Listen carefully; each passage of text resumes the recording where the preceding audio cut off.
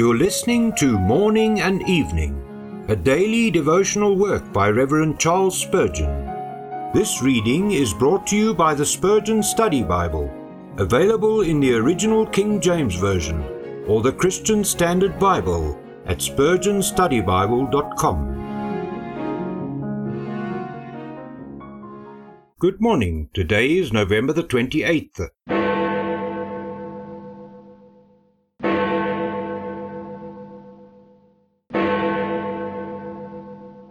For I rejoiced greatly when the brethren came and testified of the truth that is in thee, even as thou walkest in the truth.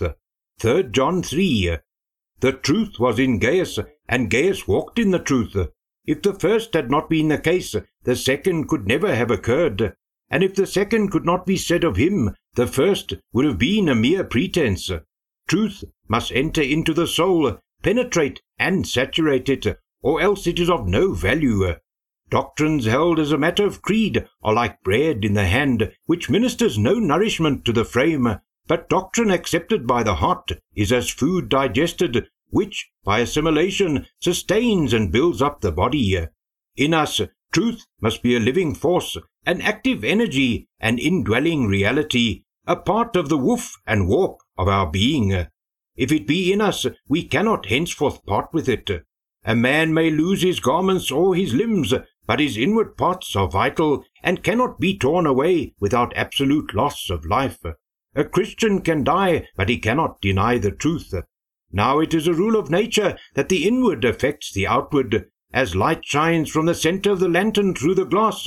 When, therefore, the truth is kindled within, its brightness soon beams forth in the outward life and conversation. It is said that the food of certain worms colors the cocoons of silk which they spin, and just so the nutriment upon which a man's inward nature lives gives a tinge to every word and deed proceeding from him. To walk in the truth imports a life of integrity, holiness, faithfulness, and simplicity, the natural product of those principles of truth which the gospel teaches and which the Spirit of God enables us to receive. We may judge of the secrets of the soul by their manifestation in the man's conversation. Be it ours today, O gracious Spirit, to be ruled and governed by thy divine authority, so that nothing false or sinful may reign in our hearts, lest it extends its malignant influence to our daily walk among men.